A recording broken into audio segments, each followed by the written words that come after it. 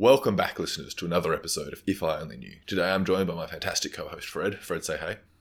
Hey, Matt. Thank you very much for joining me this week because I want your professional opinion, Fred. I want to talk a bit about qualifications and what it means to be skilled in the workforce, and particularly to continue to skill yourself in the workforce. Now, I'm graduating uni this year, and I'm looking at joining the workforce, and I have been a bit disillusioned with uni through my time. I've learned some good things. It's been fun and it's been engaging and interesting enough, but I'm not convinced that most uni courses actually prepare me for work I'm going to be doing, right? Now, obviously, you guys work with a lot of psychs and occupational therapists. I'm guessing it's pretty clear there's a connection between those degrees and the work people do, right? Yeah, eventually. Yeah, cool. So, there's some vocational degrees at uni. I'm willing to accept that. But something like a diploma of business or even like a management degree or something like that feels very wishy-washy. And I'd be skeptical if I were to go into the workforce for 5 years and then look to upskill myself. I'd be skeptical as to whether that would be the right choice to turn to, because I just don't have a great faith in the educational ability of a lot of these more wishy-washy courses at uni.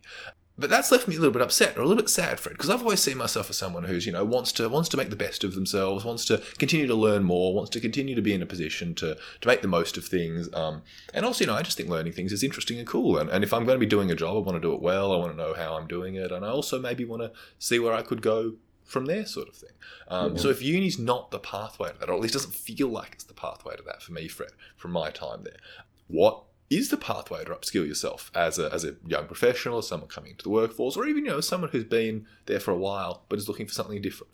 Obviously, university qualifications give you this prestige to start in a field or to switch to a new field or something like that. And obviously, there are some vocational uni degrees. But when we're talking more kind of general upskilling, things like management or marketing or data analysis or that sort of thing, I'm really not sure what the best option for me to turn to might be.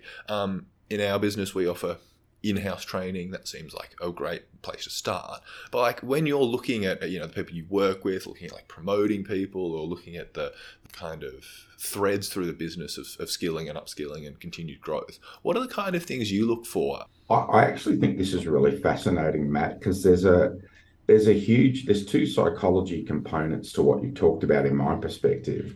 One is what I would call the idea of education fatigue. Right, yeah. And I think it's something that a lot of people experience towards the end of their uni degree or their TAFE degree, where they kind of have that existential moment of what is it all about?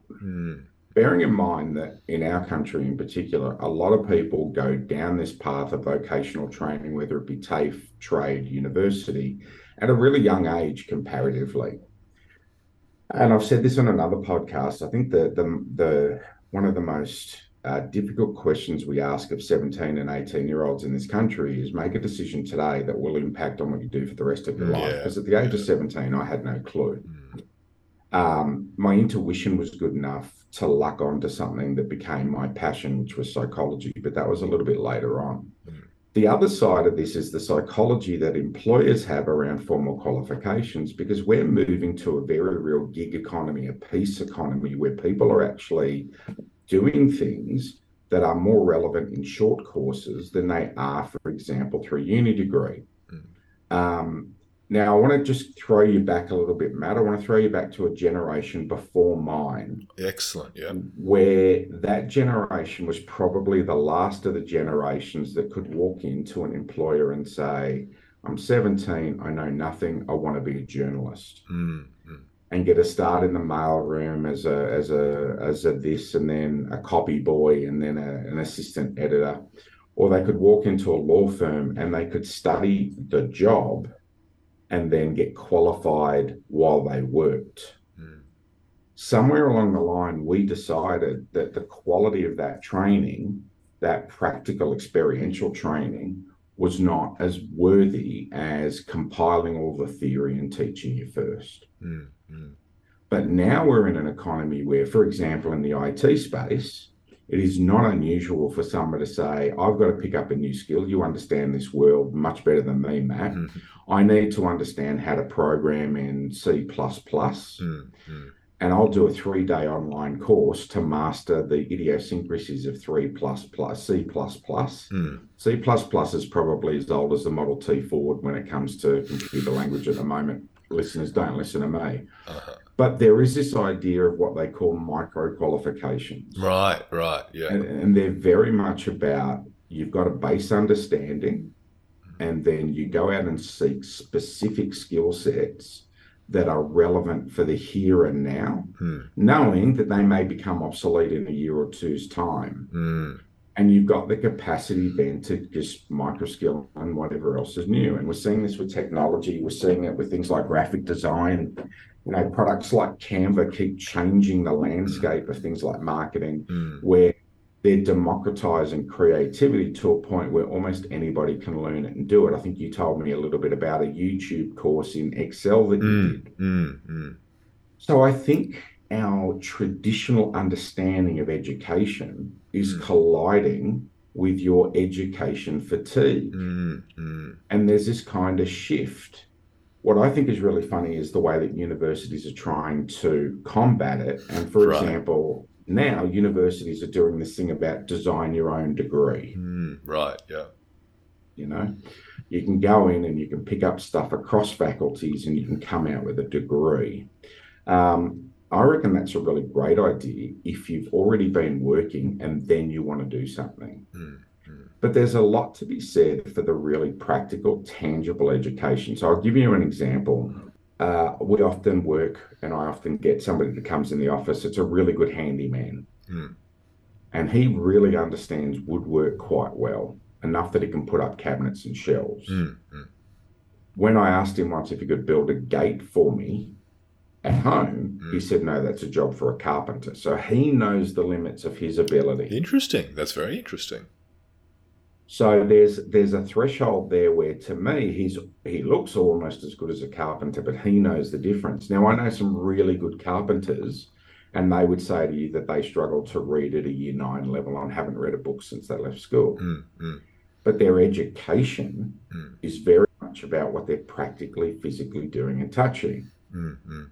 So, Matt, I think it's a really fascinating discussion about how society views the value of education versus you as a consumer ingesting education and going, this hasn't taught me what I thought I was going to get. And I think that's what I wanted, exactly, to talk to you about, Fred, as someone who works with people in a business, right? Because to me, I've not done particularly management-focused courses or anything like that, or particularly business-focused courses, but I've done some electives around economics and business and organization and stuff.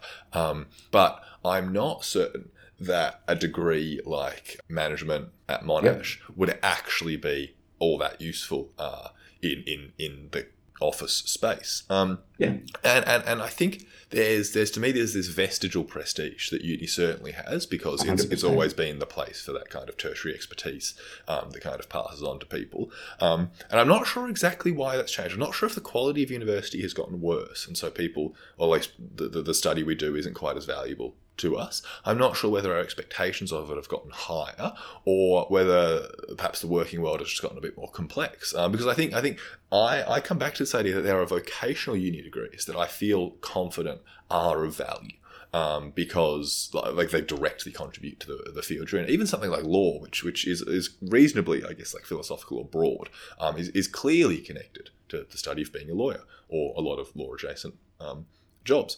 But I feel as if a lot of the things that we want people to be skilled in, or that we seem to value, things like management or organisation or business work, are things that are very hard to teach in a classroom. But we still need people to get better at them, and people still kind of have this kind of attraction to learning more about them. And so I'm not sure I'd want to do a part-time diploma in management or something like that, but I would want to get more skilled. I mentioned that we do training kind of in-house a little bit here. Fred, what does that look like in terms of, like, do you think that's an excellent way for people to upskill themselves? Like, do you look favorably upon that if people have been engaged with that in the business? Like, is it about finding the specific things you need to work on? Obviously, we're biased, of course. I'm going to think there's a value to it, but like specifically, is that like a response to or a stand-in for maybe this uncertainty about the value of other kinds of trainings, or what is it? This is a fascinating question. Let me pose it to you in a different way. Mm. I think in the workforce, your university degree or your trade qualification is your ticket to the table. Yes. Yeah. Okay. I believe it's the start of the journey, Mm. not the conclusion. It's the ticket of admission. And the second that your university degree finishes or your trade certificate finishes, you are then out in the world saying, I can do this. Mm. And as an employer, it's from that point that I'm interested. Mm. So I have worked with and hired some fascinating people in roles that had no formal qualifications. I have worked with people that have come to their qualifications later in life. And I'm not going to lie, Matt, in thinking about this issue, one of the things I realized is I do tend to, as an employer, I want to know that people finished university in the allotted time. Right. Yep. And if not, why not? I want to see that they've done something interesting when they've been at university, like, for example, a travel tour to India. Right. I want to see that they're not just sitting in a classroom. What I want to see when I hire people into a health profession is that were they smart enough to find a way into industry before their degree ended? So were they working in a medical center as an orderly in a hospital? Because that shows me that they've explored and experimented with the field that they're devoting themselves to. Yeah, cool. The stuff I would probably be aware of, and people say to me, do you look at where people come, what university people come from? And I must admit, because I'm not what I would consider to be an academic elitist, I probably don't. I love at the moment, and this is a different element to this discussion. One of the things I love at the moment is that we have a whole heap of people that we're hiring into our business from the UK and South America. Right. Now, I know that the South American tradition for my field, psychology, is really strong and the training is exceptional. Interesting. Then they come to Australia and have to jump through a whole heap of hoops to justify that their standard of education meets our standard. There's an implied difference. In South America, they still really enjoy the psychodynamic tradition. So some of that Freudian and neo-Freudian stuff, which we sort of set aside in favor of more technical and evidence-based approaches, although psychodynamic is evidence-based in its approach. But what it means for me is I know that they're probably on the counseling and therapy side, probably quite accomplished if they've gotten to a point where they can be recognized as a psychologist here.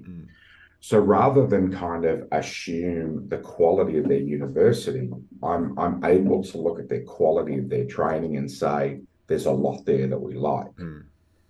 The way that we then augment that to de-risk a new hire, and by the way, when everybody starts a job, it's a toss of a coin, right? Yeah, that's interesting. It's a 50-50 regardless of all of this stuff, in my opinion, and people have to remember that. The way that we de-risk that hire is we teach them our methodology. Interesting. Yeah.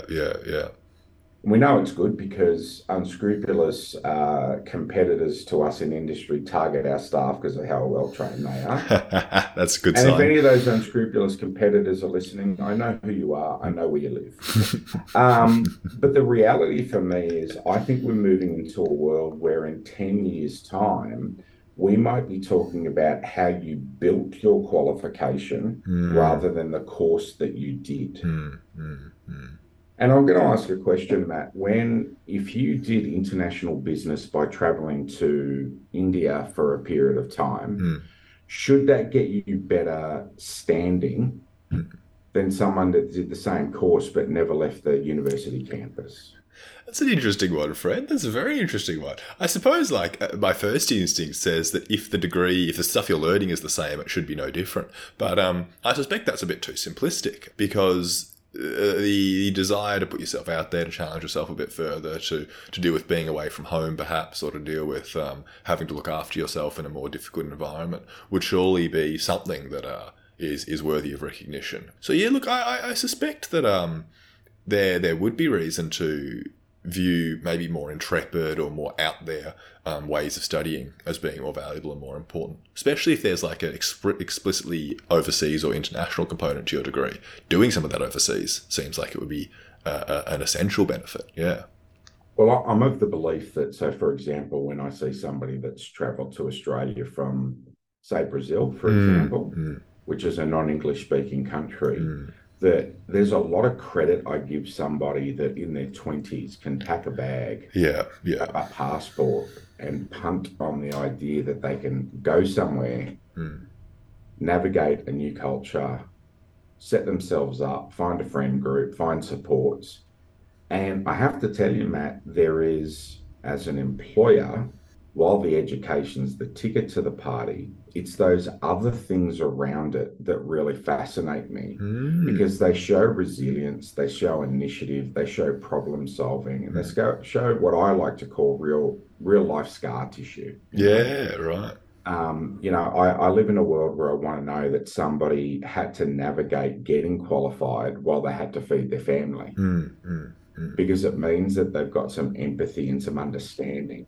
I really like the way that you've gone about your education because I remember meeting you before you started university.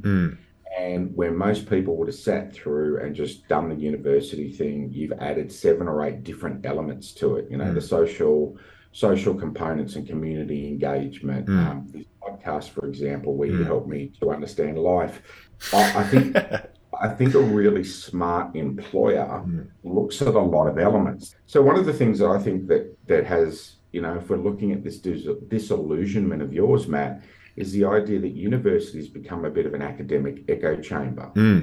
And unlike a trade where you're actually doing study and then practicing those skills as you go, university is actually contained. It's very easy to get caught up in an echo chamber if that's all you know. I think the best thing universities have done in the last 2 decades is to link commercial endeavors to study. So things like clinics that treat anxiety and depression for psychology, the professional hospitality schools that are linked to universities at the moment, those activities that parallel work for certain degrees. The fact that if you're doing medicine, you are working with people. For sure. Now, in a university hospital. But there are some degrees, and I think management's a good example of that, where it's all theory and no real world exposure. One thing I wouldn't do is have somebody come in and say, they're applying for, say, a middle management role, and they say, here's my degree, and I worked really hard. I got high distinctions all the way through. I'm 23 years old and I'm ready to run your business. Yes. And I'd say, that's fantastic. I'll start you in the call center team. And you can work your way up from there. And we'll talk about it in a decade. But I have to say, Matt, when I was your age and I had those kind of conversations, I was hugely offended by people saying you got to start at the bottom. And I could feel some of that. Yeah. Like, how dare you? I've just graduated from a prestigious university.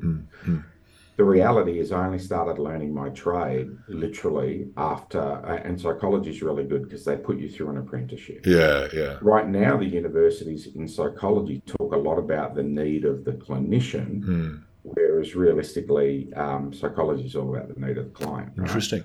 So do you reckon, Fred, if sorry to interrupt, do you reckon then if you're talking about these other things that are appealing in like getting people employed, be that like unusual life circumstances or different experiences or whatnot, and then the fact that we also have to continue to like maybe start at the bottom because uni's a ticket in rather than not, like if I'm wanting to get more skills, more connected to a business or more capable or appealing, does that mean I travel more? Does that mean I do things almost for myself rather than just like attach myself to an institution like a university and accrue 3 or 4 diplomas or something? Like, do you reckon that's just as valuable or has a place itself? 2 schools of thought on that, Matt. One that says I have some regret for not doing more academic pursuits while I was younger and before I had responsibility. Yeah, okay, yeah.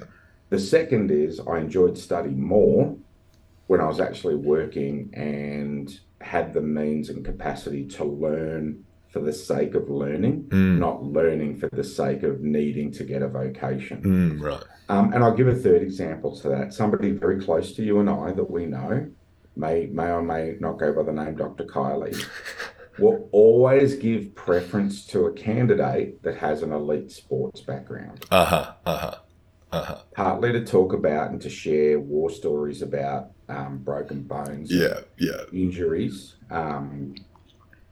which, something pathological about that. But the reality for me is that from a frame of reference, it's another example of how people, despite their ticket to the party, have sought to excel and achieve. And one of the things I'd say is, if the initial study is the ticket to the party, then what are the other elements that you add in that show an employer that you are everything they're looking for? You're a problem solver, you're adaptable.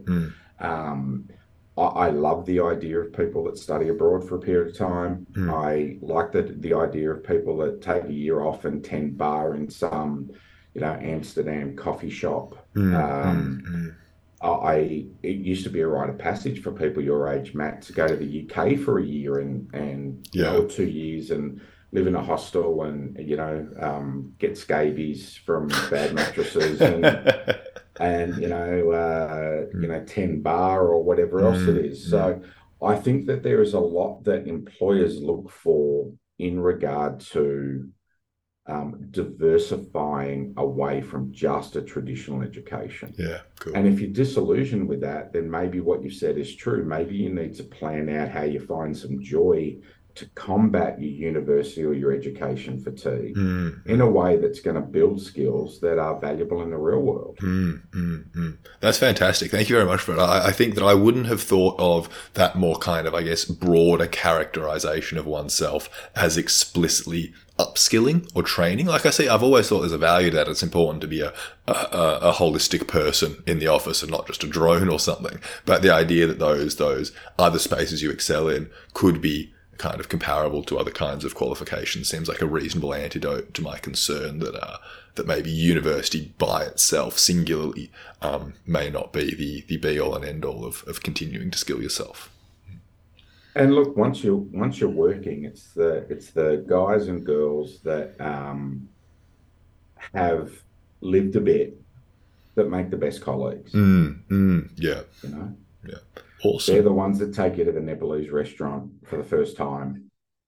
They're the ones that, expose you to Korean barbecue or foreign film. And they become great teachers, they really are, because their worldview is just that bit broader. And that's why I think, they get to the front of the queue a bit sometimes. But I will say this in closing, successful people always find a way, whether it's formal training or the opposite. And for those of you out there that are academically proficient but wouldn't know how to pay your phone bill, that's going to hurt you more than your GPA is going to help you. Awesome. Well, thank you, Fred, for that insight. I've been a little bit unsure. And I think education fatigue, I definitely am feeling that. I'm hoping some of it goes away, but I also don't want to fall into the trap of university is prestigious. I should just do more of that, even though I've learned that maybe some of the things that we get taught there are a bit too theoretical and not quite so useful. So thanks for offering some different thoughts and some other ideas. Thanks very much, listeners. And thanks very much, Fred. We'll talk to you next week. See you, listeners, and tune in next week for If I Only Knew.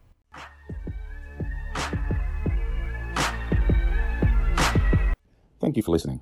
This podcast is a Better Pod Group production, with special thanks to our researcher, Nicola Binks, executive producer, Matt Blanche, the providers of our theme song, with credits that are in our bio, and of course, you, the listener.